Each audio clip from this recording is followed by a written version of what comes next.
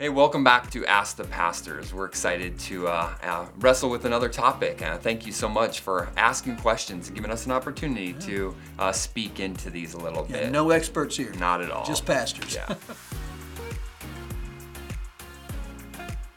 So today's question is, how do we disagree agreeably? Or there's kind of a two-part question to this, is how do we use social media well?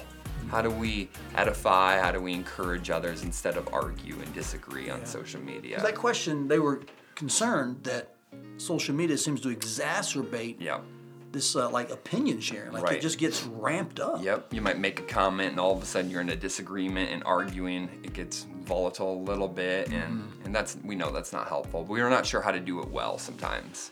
Yeah, I'm not sure if I do sometimes. No. On a personal level, I probably have, as I've gotten older, just avoided disagreeing on that platform a lot. Still do at times.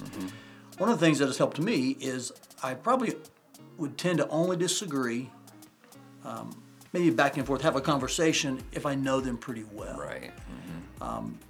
You can throw some real bombs without any type of accountability, and then you can just sign off, and that's not only helpful, it's just not polite. It's you would never do that in person, get up and walk away. Yeah. So social media is supposed to be this friendship, this social thing, but it's public. So sometimes you think I'm interacting in a safe space with my friends, but then it is public to the world, and so you get other comments, and many times it has deviated from what its original purpose was.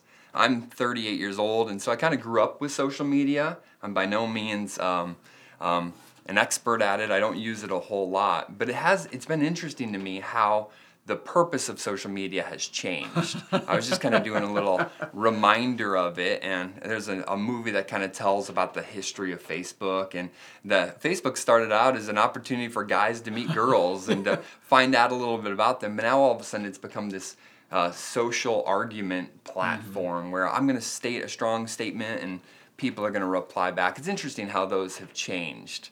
Twitter started out as a place for celebrities and influential people to give you comments on society and update you just on interesting topics or even their lives. And now all of a sudden it's become just a place where anybody can put strong opinions and almost feel like there's no accountability for it. Yeah, you can just say it and then kind of digitally walk away. Yeah, and so social media has become something different than I think it was originally intended for, and I think that's created some problems. And that's really insightful, because you add to that the fact that it's not only become a place, like you said, for people to express opinions. It's become an approval gathering mechanism that's very unhealthy.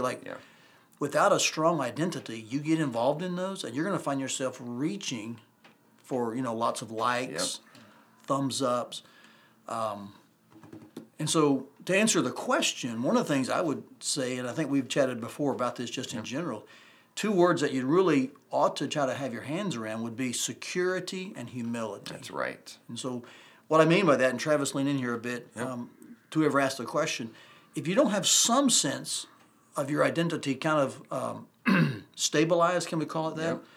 I would be really leery of just sharing opinions on social media, especially with folks disagree, because man, you're going to find yourself not really able to handle what comes back. That's right.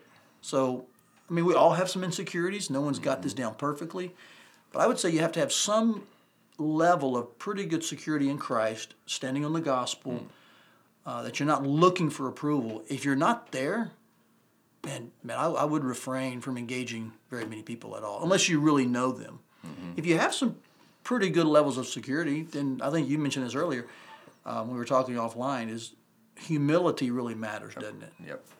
You want to kind of break that out a little bit? Yeah, absolutely. I think one thing we just have to remember is that social media is using your words, and the Bible talks a lot about how the wise know how to control their tongue. So I'm not sure the authors of Proverbs had social media in mind when it was written, but Proverbs talks a lot about how Christians, the wise, those who desire to be wise, would control their tongue or control their words. So I was just reminded of Proverbs 15 this week, and he talks so much about being slow to speak and being careful to use your words and taking your time before you speak and even holding your tongue. And I think a lot of that applies to principles on how to use social media. Don't just flap your gums on social media. Use your words wise. That's where you talk about security and humility. If you take those two lenses before you ever post anything, am I secure in what I'm saying? And is this comment humble? Am I doing it out of the right purpose, out of the right love for people? Is that why I'm posting this? I think that would help us make better decisions when it comes to social media. And you make a good point that in Proverbs, I think one of the things that is very evident is words are one of the ways we detect humility in people. Yep. So don't undervalue your words and your choice of words. Yep. Learn to ask questions. I think on social media, if we can ask questions as opposed to always stating opinions, if you're choosing to use that format, that does help the conversation move along. But even in those questions, we can sometimes ask them in a baiting way. That's not helpful. No, not at all. So this is a massive topic, isn't it? Man, yeah. But yet I think it's one that the church is finding to be difficult to navigate because there are too many people who are garnering their self-esteem, we'll call it, or their security from what people say about them on social media. And so I would just encourage folks, use it sparingly if you're really not got your security locked down in Christ and the gospel. Because it'll mess you up, to be frank with you. And cause division. It will. Yeah. Well, thank you again for joining us for another round of Ask the Pastors.